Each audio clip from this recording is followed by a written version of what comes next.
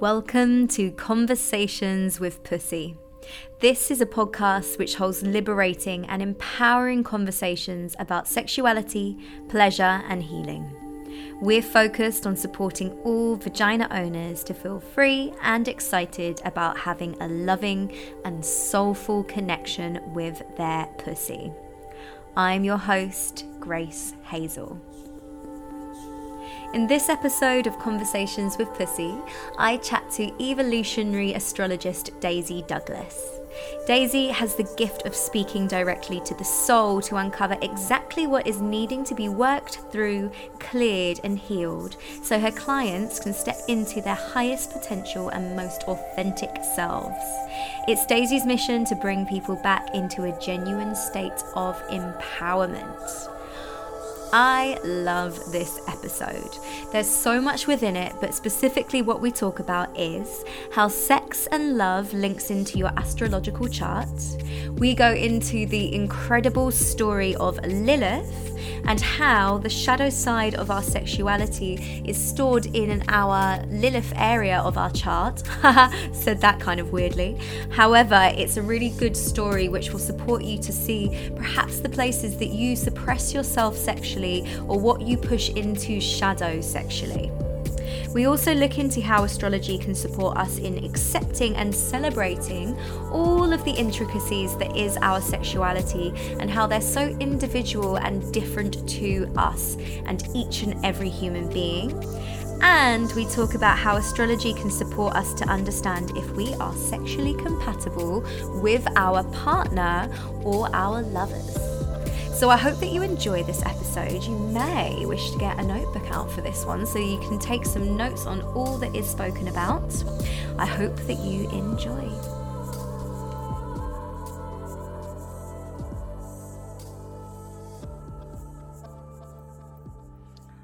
Oh, Daisy, I am so excited to have you on Conversations with Pussy Series 2. It is glorious right now as we're recording, as I've got your face in front of me. And I feel that from our first meeting, and I think actually really it was our first and only proper meeting in Bali, since then I've just been almost like fangirling you through Instagram, like, wow, everything you say is always so spot on. So I just want to say I'm excited. I'm so happy that you said yes to coming on to Conversations with Pussy, and welcome. Thank you. Yeah, I'm really honored to be on here with you as well, because I'm also such a fan of your work and how much permission you give so many humans in this world to, embrace themselves and their sexuality. So I'm very, very grateful. Oh, well, thank you. I have a couple of questions for you before we dive deep into the work that you do. And specifically today, I'm quite excited to open up into the work you do, but linking it into sexuality. But before we go there, I'd like to ask, what are your pronouns? Yeah, so my pronouns are she and her. Wonderful. Okay. And I'm going to switch around questions just for now, because I feel like once we get into the work you do, we're not going to want to leave. So the question is, because we're Conversations with Pussy here, what's the name that you call your genitals? So I throw around different words in terms of just like labeling, vagina, pussy. But I was thinking because I saw when you wrote on the scheduling link, you're like, oh, can we, do you have a name for like your genitals? And I was like, I think I'd like to call my pussy Turkish Delight. But I'm not Turkish. I just like eating Turkish Delight. Rose flavored. And so I was like, and it was also my Burning Man name. And I was like, you know what? I'm going to call my vagina Turkish Delight. That's one of my favorite vagina names that I have ever heard. And actually, Turkish Delights are so good. Yeah. Flavor that I think that when I was growing up, I was like, not sure about this. But there was a moment when I'm doing air quote, came of age, that I suddenly began to understand the delicacy of a Turkish Delight. So I love the delicacy pieces coming in and linking into your genitals. That is amazing. Yeah, thank you. So what is the biggest thing, the most transformational thing that you and your Turkish delight, your, your genitals have been through? Oh, wow. I mean, I think, because I think in relation as well, I saw you writing about, in relationship to like your early years as well and being at a younger age.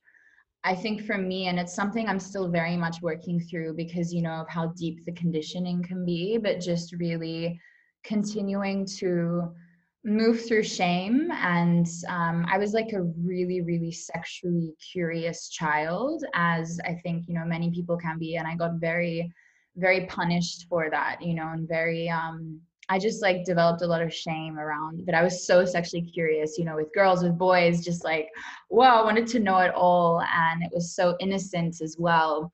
And so I think that's probably one of the biggest things that I've been working through is just really trying to reprogram that and like reaffirm safety to my inner child and that it's okay to be sexually curious. And I think again, like, and it ties into Lilith, which we can talk about later, but just this awareness of how crazy it is that we have developed so much shame around that which is so natural. And that's because in the patriarchal society we're living by man-made law, which distorts natural law, and natural law is so intertwined with our natural sexuality. So it's really, yeah, it's been very fascinating to explore that. Thank you so much for bringing this up, because as you were describing that piece around when you were growing up and actually realizing that you were naturally quite explorative with boys, with girls, you were exploring your sexuality as a young child, as a young woman. And I want to say child really, because that's when we start really beginning to go, oh, I'm feeling these things and I want to explore in these ways.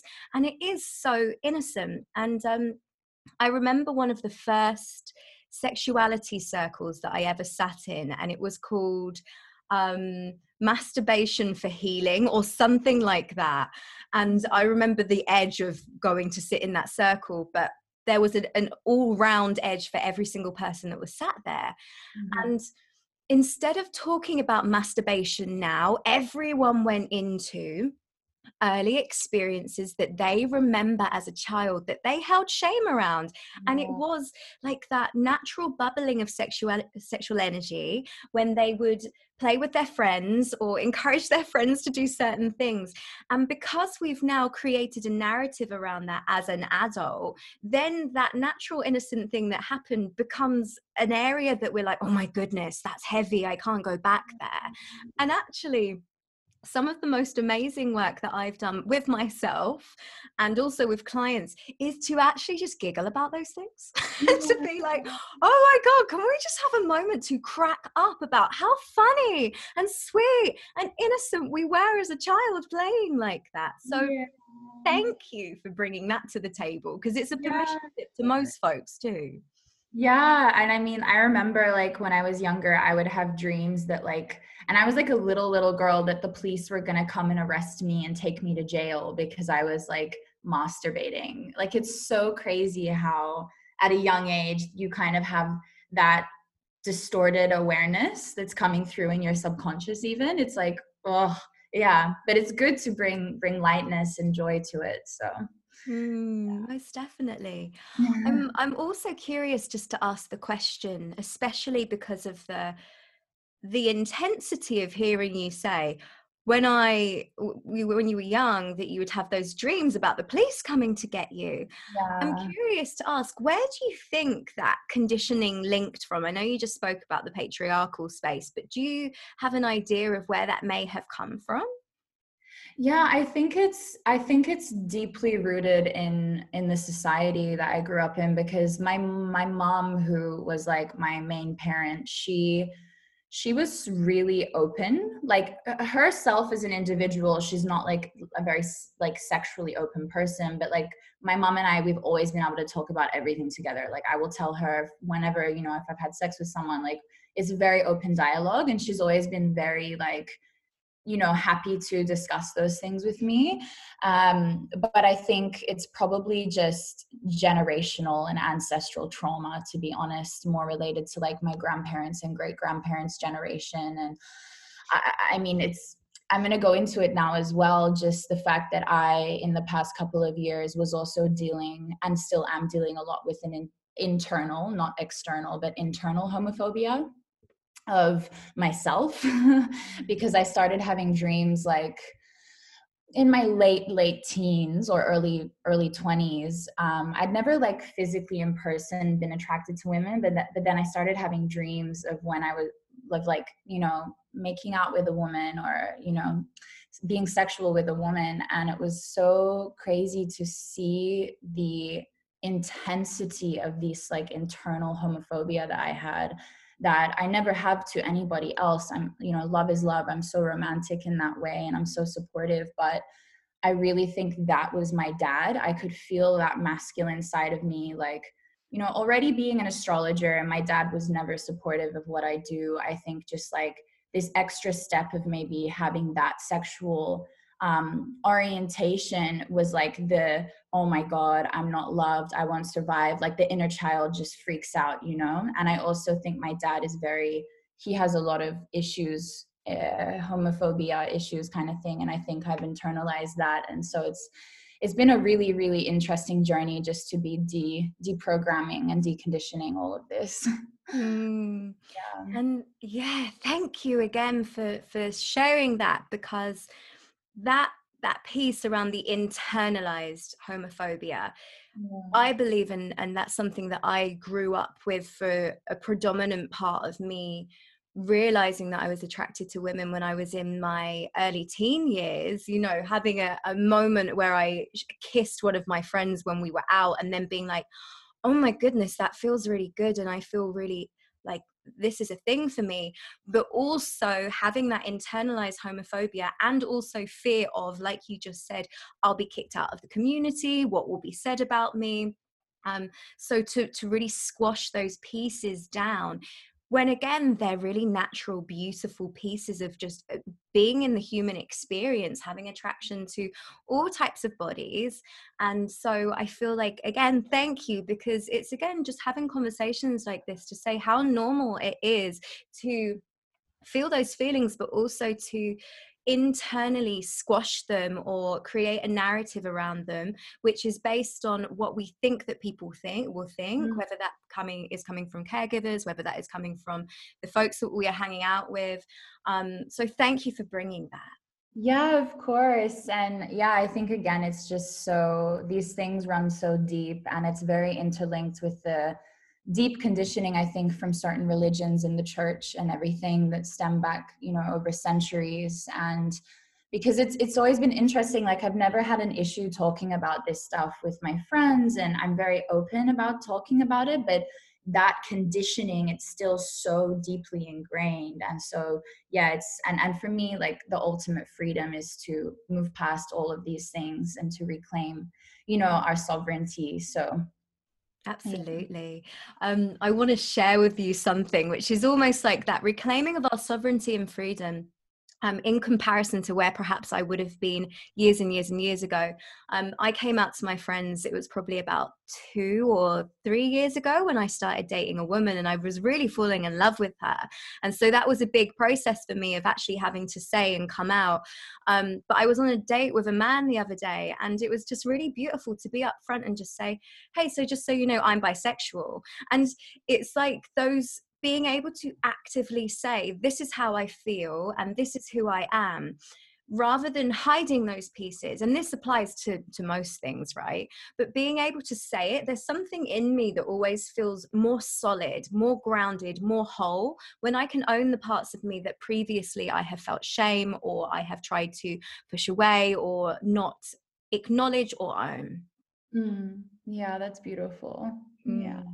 Yeah, and it's so multi-layered. I think from a very Aquarian perspective, I think everyone is just on a spectrum, and also these subconscious fears that we hold. Like, I think I know personally for me, like I know, and it's been such a journey because having these dreams confused me so much. It made me question so many things, but I do feel romantically I'm very much with the masculine, and there's a lot of healing around that for me in this lifetime because of my father. And but I know that there's these sexual fantasies that can come through in my subconscious with the feminine. And it's really interesting because when we dive more into the astrology stuff, I have my Venus and Mars in Cancer.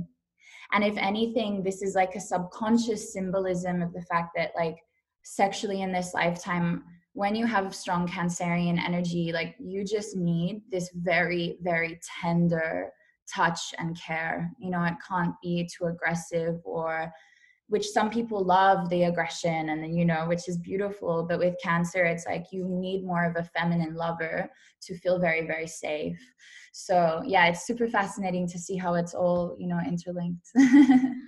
Oh my goodness. Well, you've already just got me excited because I'm now tracking back, and let's start to talk about this work because it's so juicy, and I know that the listeners are just going to be gagging to understand this more. The first time that I sat in one of your workshops, it was a workshop which was having a focus around sexuality. So we started to talk about Lilith, we started to talk about where our Venus was. And I remember actually the funny thing, because we're both Virgos, so there was some similarities in the links of our chart. And actually, I also have my Venus in Cancer. And quite funnily, I always, and it gives me like a big eye roll when it happens, because I'm like, what? This is wild how it always happens. Mostly, my partners are Cancerians. Yeah. So whether that be in relationships, friendships, I'm always attracting Cancerians, and they are the folks that I feel that I can be myself with the most. They bring out my sensitivity and my softness even more, because sometimes being Virgo, I can be quite rigid. And so it's like their supportive wateriness, the Cancerianness, really evokes that within me. So I really resonate with that. Now, Yeah. before we really go into it, what I'd like to do is just to ask you, what is it that you do?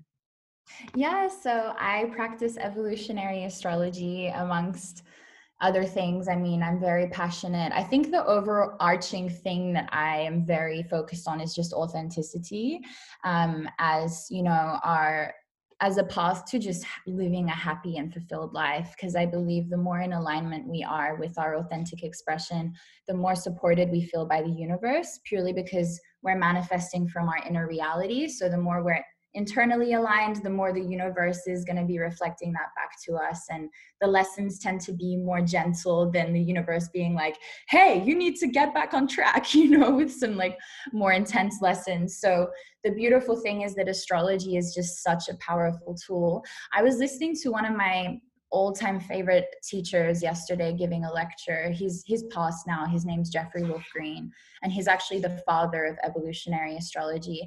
And he was just saying how astrology is the symbolic language of God, or the symbolic language of the universe, and it's also the study of life. So that's essentially, yeah, what I do is I read people's blueprints, and I love helping people to just understand their soul's karmic development, and where they've come from in their past lifetimes, and how they can step into their highest potential in this lifetime. Thank you. Can you remind me of what it is, your teacher's name? Because I think it cut out slightly, and also just repeat that quote, because I want to speak to that quote because it really feels like it's going bzz in my system in a way that it resonates. Beautiful. Yeah. So the father of evolutionary astrology, his name is Jeffrey Wolf Green. And he was the one that received this whole paradigm through a dream. He'd never wanted to be an astrologer. He was a very spiritually conscious and aware man, but he just wanted to be devoted to God. He didn't want to have any of these other tools. And then he had this dream from this ancient, I believe, Native American teacher. Like, his name was like Sri Yuktesawar, but I might not be pronouncing it properly. And he was just downloaded with this whole paradigm that had never come through into the earth plane before. And so this was the first paradigm of astrology that involved the soul. because previously astrology, it's much more characterizing people, profiling people, but evolutionary astrology actually helps people to understand the why.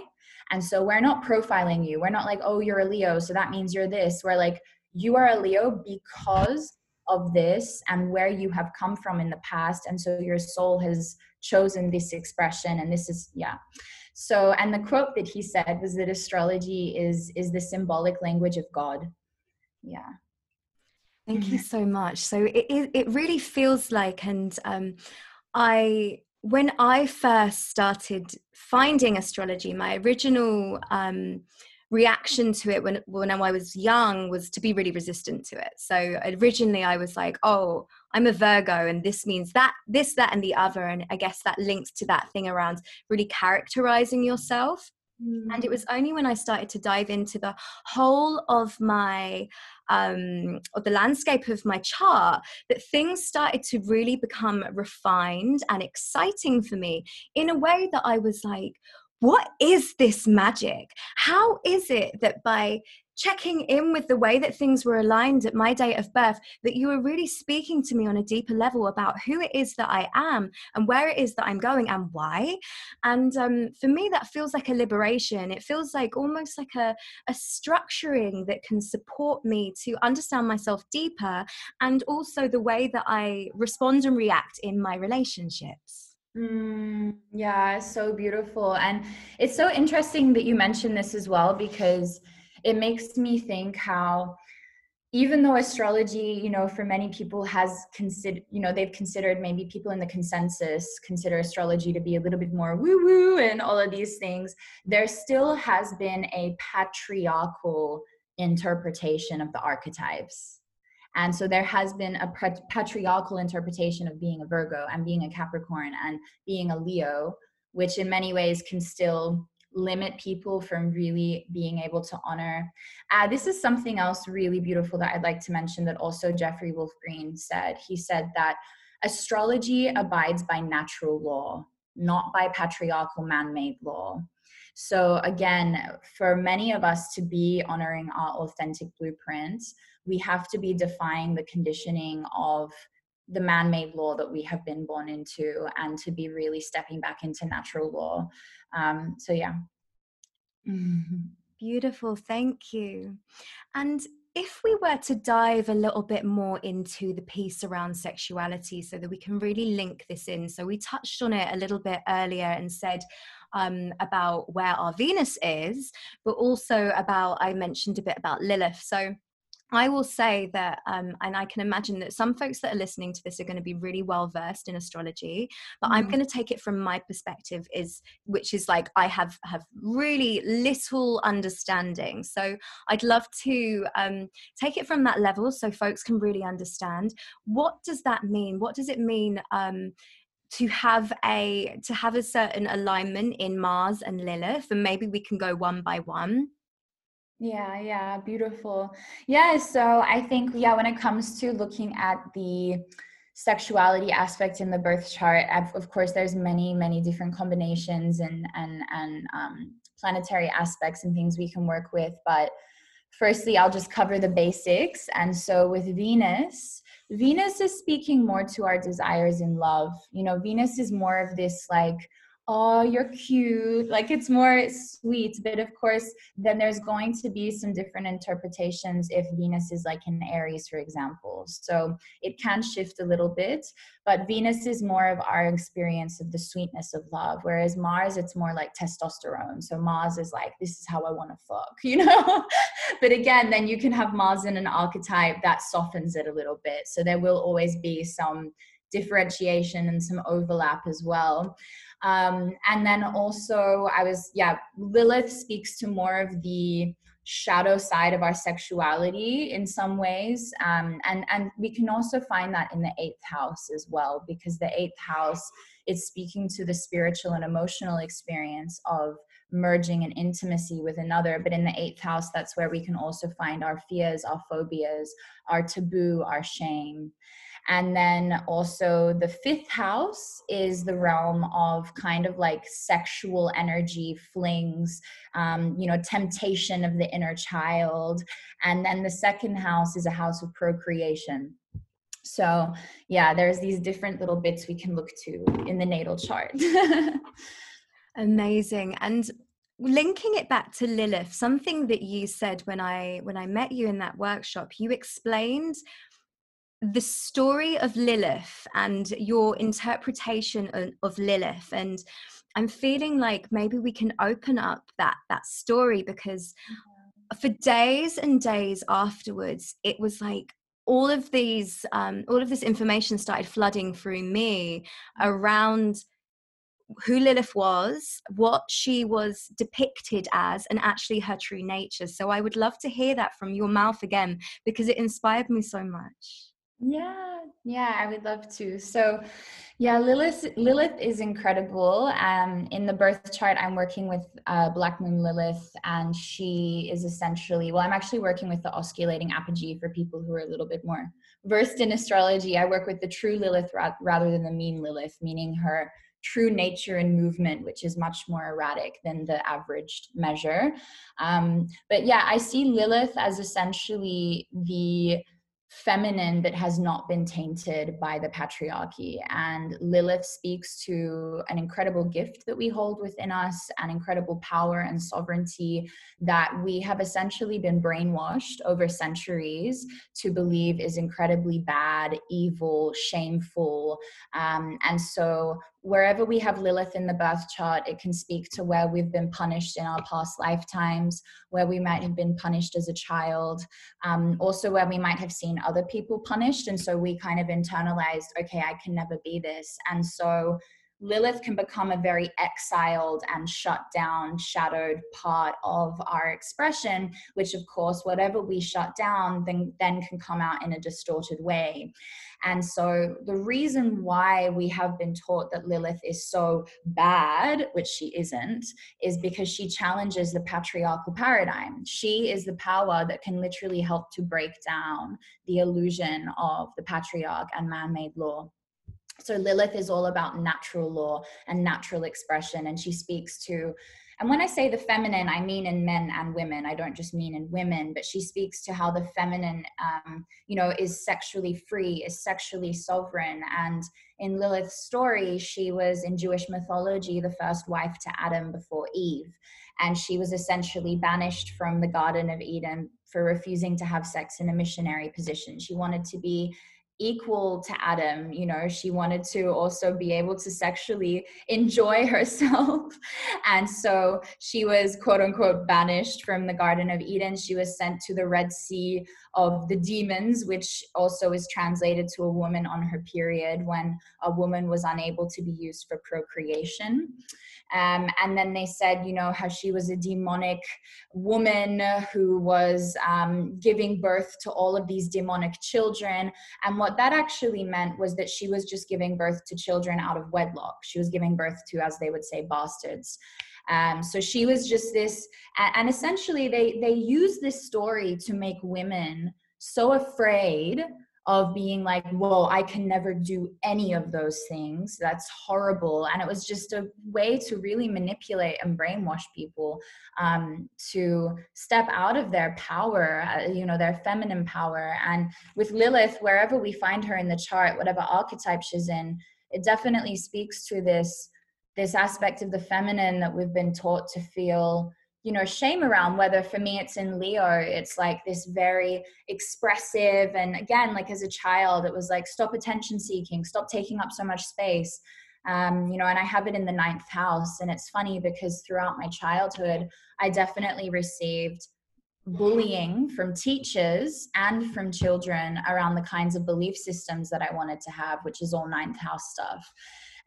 So understanding Lilith has also really, really helped me to step back into my power and to understand why a certain part of my being is triggering people, and it's made me realize, oh wait, it actually is not anything to do with me. It's because these people are so afraid to honor a part of themselves that they have shut down so deeply they're not even aware of. They are just projecting this shame onto me, you know, or onto all of us. It happens, you know, in all directions. So yeah, it's really, really powerful to understand this archetype. Thank you so much. And actually that part that really got me, that really stuck with me, was the looking at the story of Eden in a different way, and to look at Lilith, and particularly the part that really struck me when you first described that was how Lilith was like, actually, I don't want to be fucked in missionary anymore. So it's like, I'm going to stand up to this and say, this is not for me. And how that has been then, she's been so tainted down the line because she was a woman, or a being that stood up to man, which I think is really huge in history, right? There was a piece that I remember that you linked in around Lilith actually being the snake that came back into the Garden of Eden. Oh yeah, and was the one that like tempted Eve to take the apple. Yeah. Yeah, it's so, I love that for sure. It's yeah, that's a beautiful piece. And also I also wanted to mention how Lilith is very much connected to how the collective feminine consciousness went through the dark night of the soul. And I also believe that now in today's society, how we are seeing an uprise again with tools such as in astrology and tarot and sexuality, you know, all of these things. I do believe that's a sign that Lilith is starting to be reintegrated, you know, all of this body positivity and everything, because Lilith is meant to defy, you know, beauty standards and all of these standards that are placed on us as how we should be showing up. And in many ways, Lilith is the aspect of our feminine self that we might feel even quite, or we've been conditioned to feel disgusted by, whatever that might be for you as an individual. And especially, I like to say to Virgos, or to people who have strong Virgo in them, is really, really interesting to look at the correlation between this internalized guilt that Virgos can be very prone to giving themselves. People born with Pluto in the 6th house, Pluto in Virgo, because Virgo is the archetype of the Virgin, the ideal state, you know, perfection, which of course is ultimately an illusion. But when we look at Virgo through the patriarchal lens, the Virgo is like, oh, I have to take on board everything that is considered sinful or everything that is considered dirty. And so whatever your conditioning is around that which is dirty as a Virgo is where you can cause a lot of internalized guilt and shame for yourself.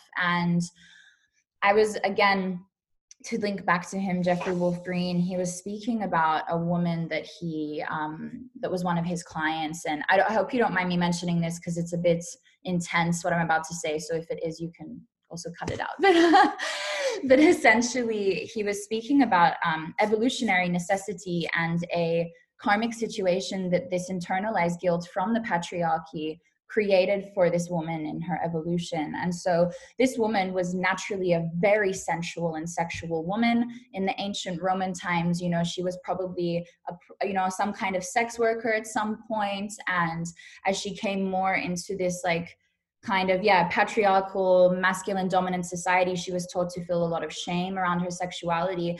And that internalized guilt that she felt so deep down about her sexual desires manifested as her becoming a sex slave to a man. And then 2 lifetimes later, the same man came into her life and raped this woman.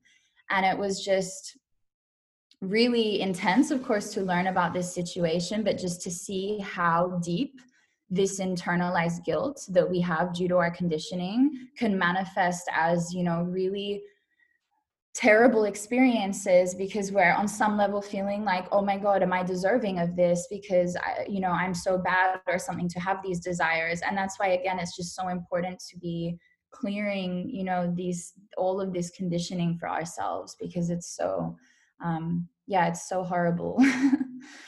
Thank you so much for sharing that. And I get goosebumps as you say it. And it kind of feels like it links into that initial thing that we were talking around about the shame that you were tuning into and clearing from your child life, from when you were a child.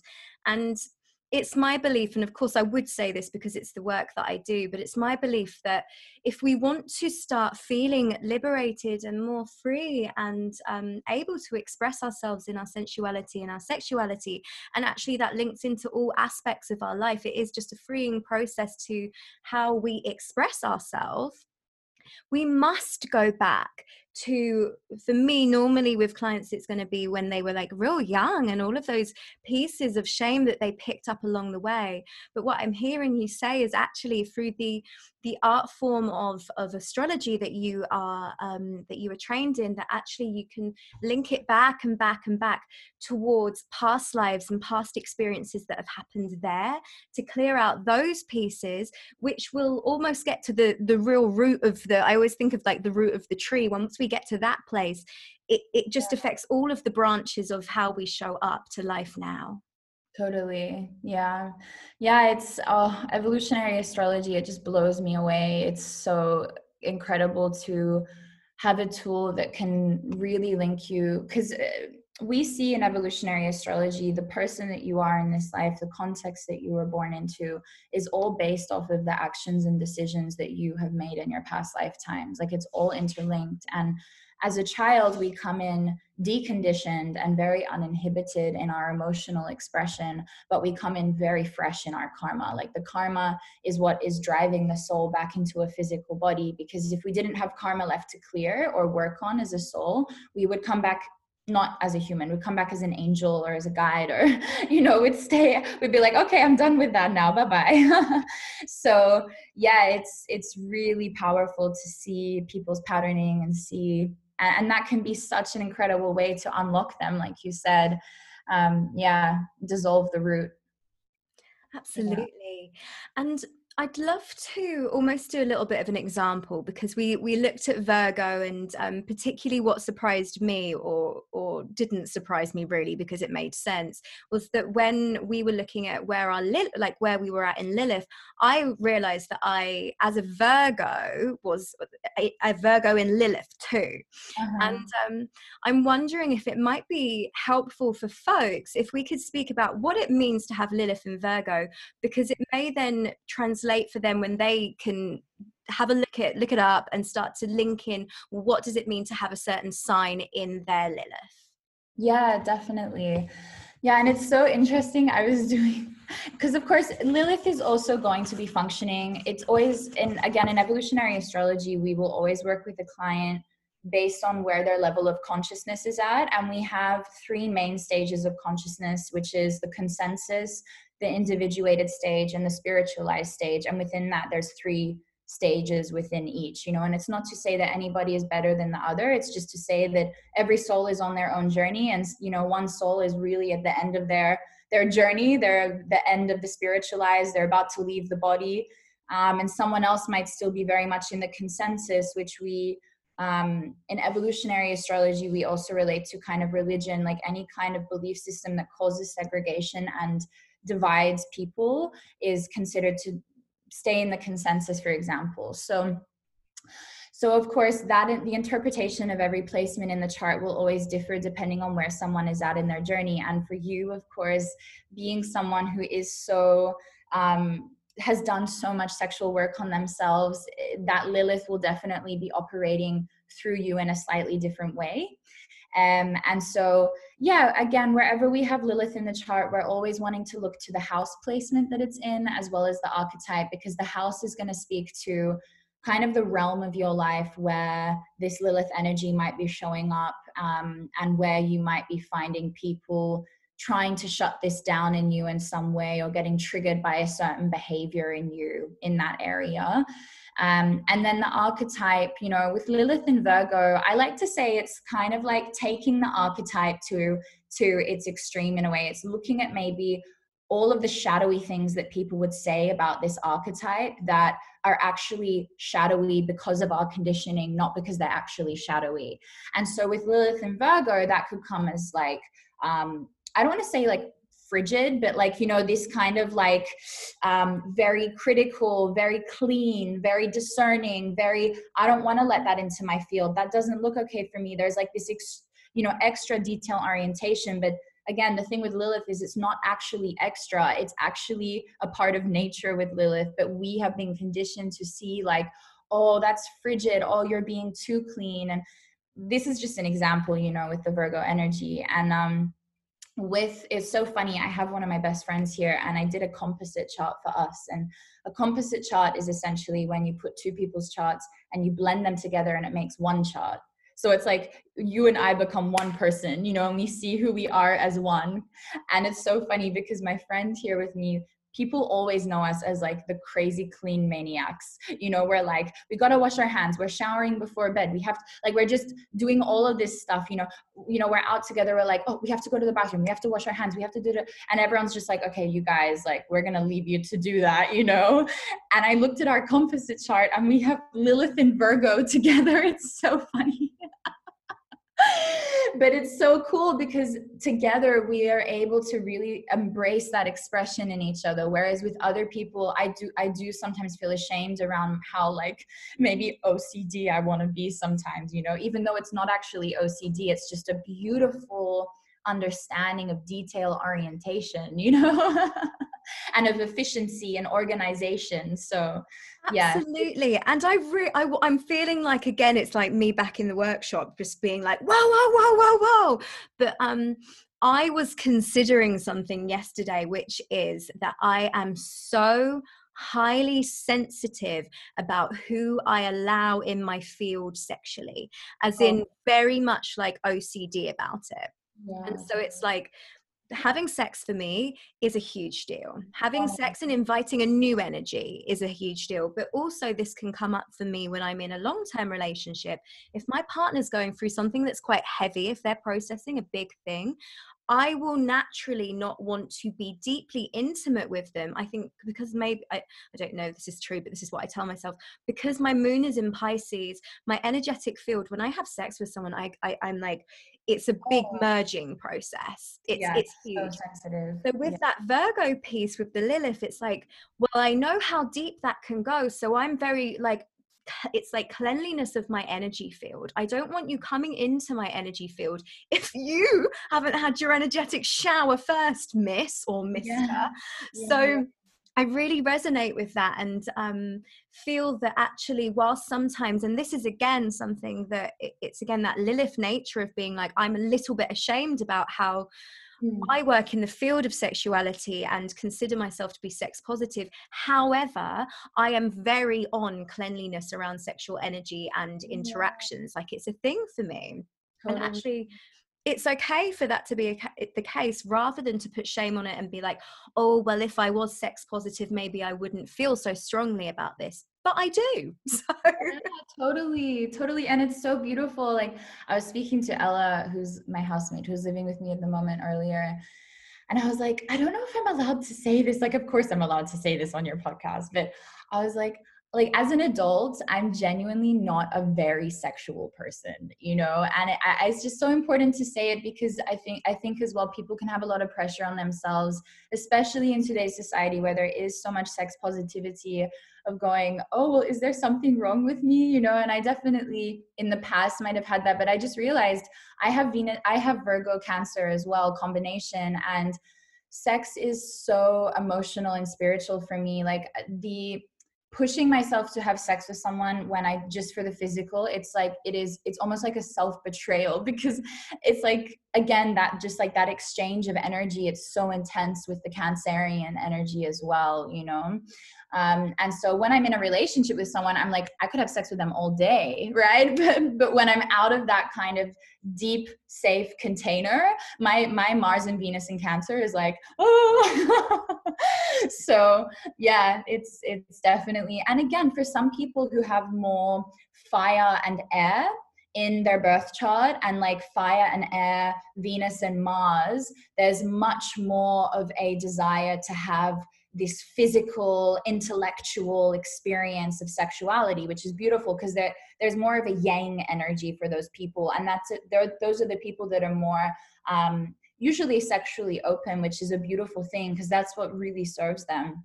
But when you have more yin, more earth and water, you're usually much more internal, and that's why you're not maybe you're more protective of your energy field because there's like a more of a sensitivity, and the earth just wants to feel very safe and stable. So yeah. Thank you so much for bringing what you just said. And I love that you were asking Ella. And for folks who are listening, I also know Ella. So it's nice to be like, oh, you were having this conversation with Ella. And actually, I love that you were like, well, can I say this on this podcast? And I'm so glad that you have, because I fully resonate with that. Everything that you just said, could just be like, same too. And the thing for me is, I love the way that you also described about how actually if within your chart you've got a lot of fire and air, it may be a completely different thing. So yes, for me, I actually don't consider myself as a highly sexual person.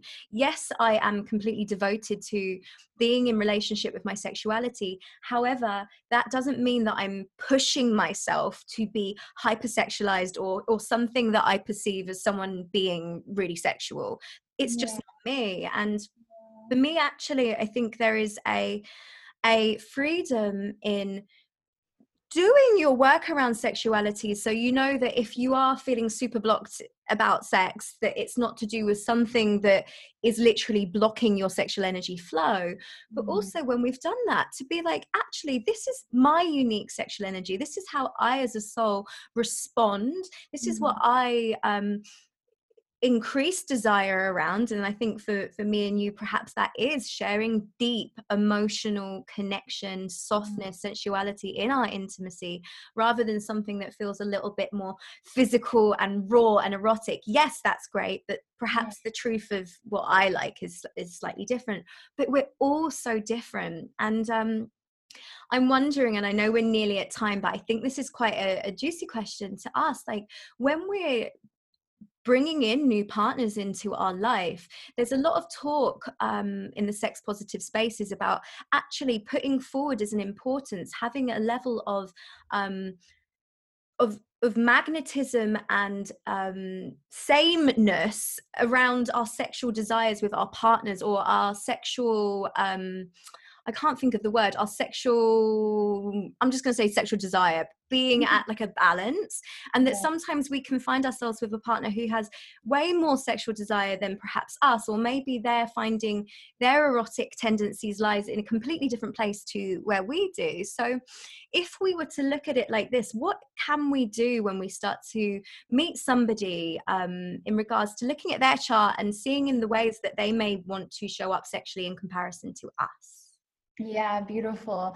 And you know, it is always an interesting one, because definitely there will always be unique individual cases. And for some people, it is that experience of like opposites do attract. But again, I always like to say, you know, if you're meeting someone who has the same, like I'm, you know, what you said earlier, I'm literally with my Venus and Mars in Cancer, I'm like literally so, I just want to call in my Cancerian husband.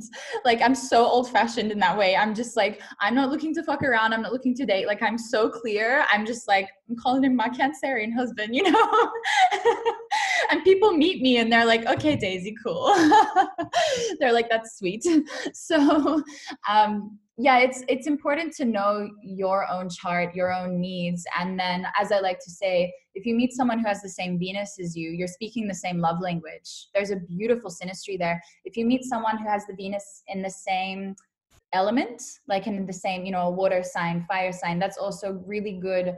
You know, there's good rapport there between your Venuses. And it's the same with the Mars as well. You know, if you meet someone who has Mars in the same element, Mars in the same sign as you, again, there's going to be a very strong sexual understanding and synastry there in the way that you can meet each other's sexual needs. So, yeah. That's really good to know. As you were describing that, I was like, how quick is it when you've been dating someone to be like, can I have all of your birth chart details? Can you send that over to me in a PDF, please, so I can check you out? I do it immediately, because my thing is like, you know, at the end of the day, it's like when it comes to relationships, if all the universe wants is for us to be in our most authentic expression, then a relationship is only going to be supported to flourish if you are authentic with that person and if you support each other's authenticity. So that's really helped me in when it comes comes to meeting people to be like, if this is the right person for me, and if I want this interaction to be supported, I have to be as authentic as I can from the get-go. So from the get-go, I'm just like immediately, as soon as I meet people, I'm like, tell me what your birth details are. I agree. And thank you again for saying that, because there is something about because I've just stepped back into the world of dating after taking a big break, there's something really, for me, sometimes it feels very vulnerable to show up completely as I am, and to meet somebody that may not get that.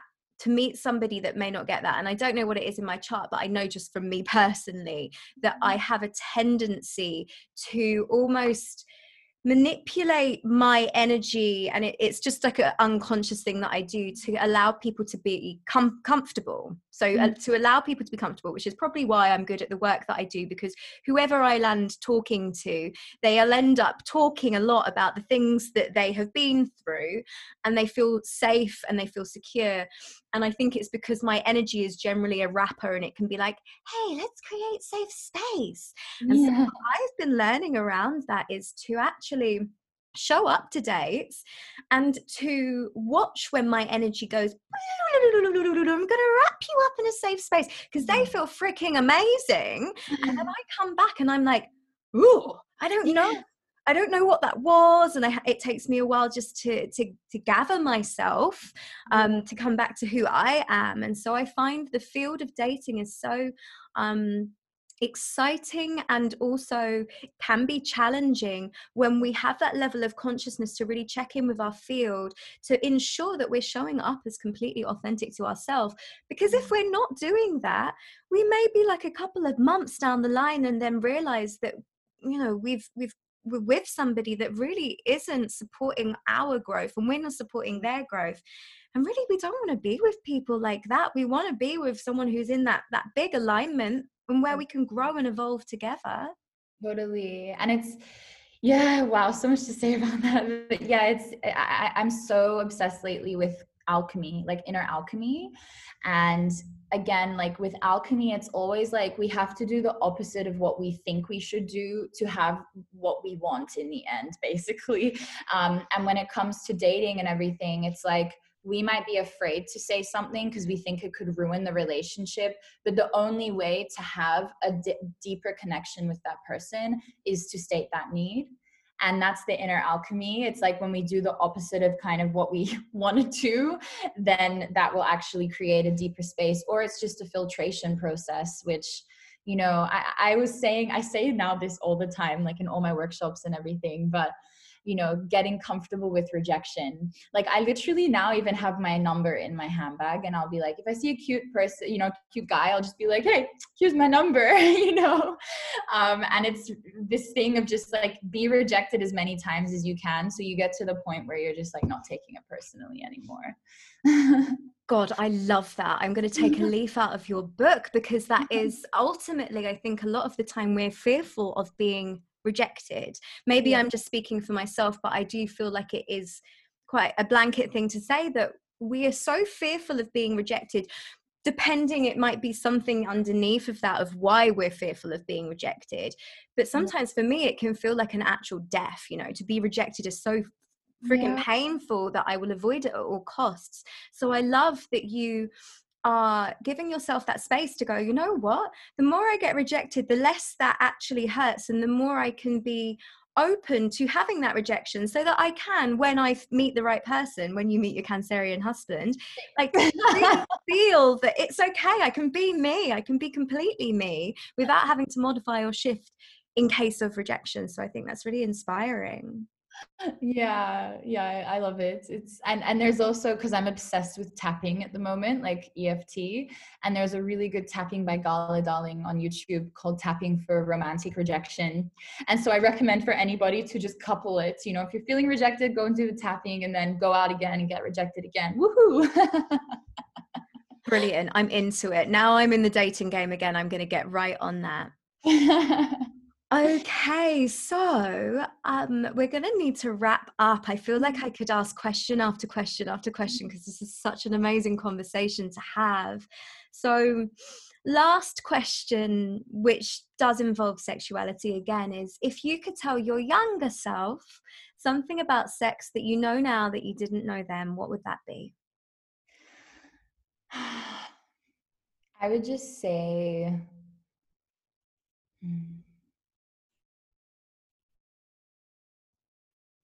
I'd say there's nothing wrong with you and you're safe.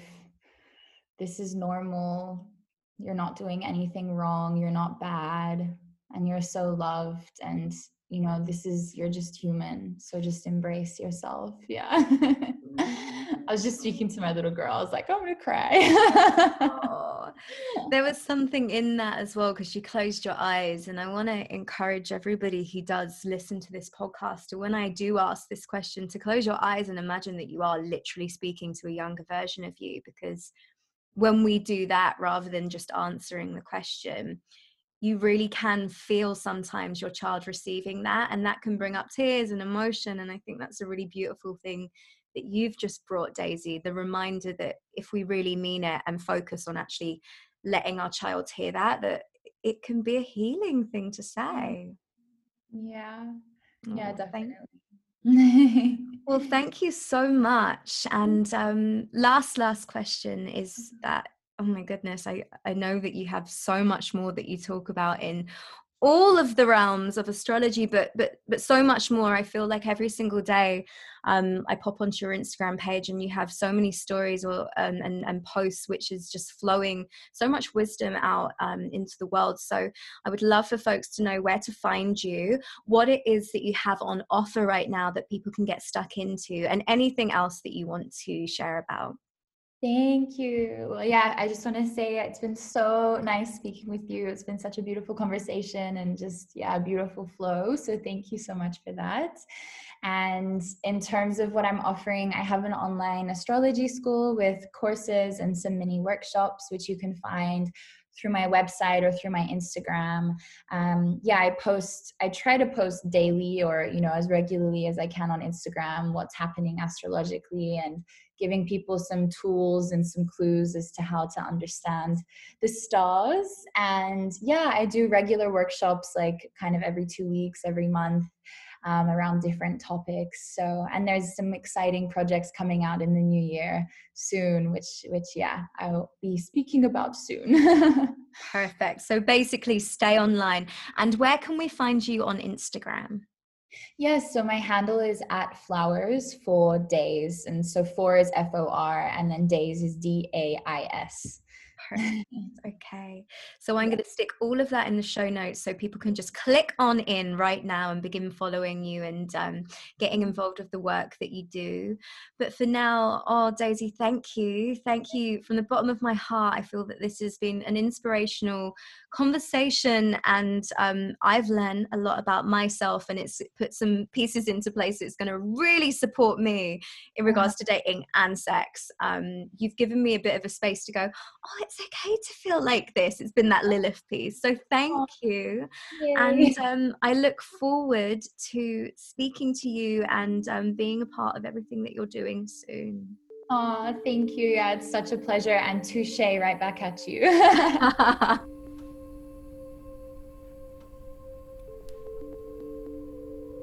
Thank you for tuning in for this episode of Conversations with Pussy.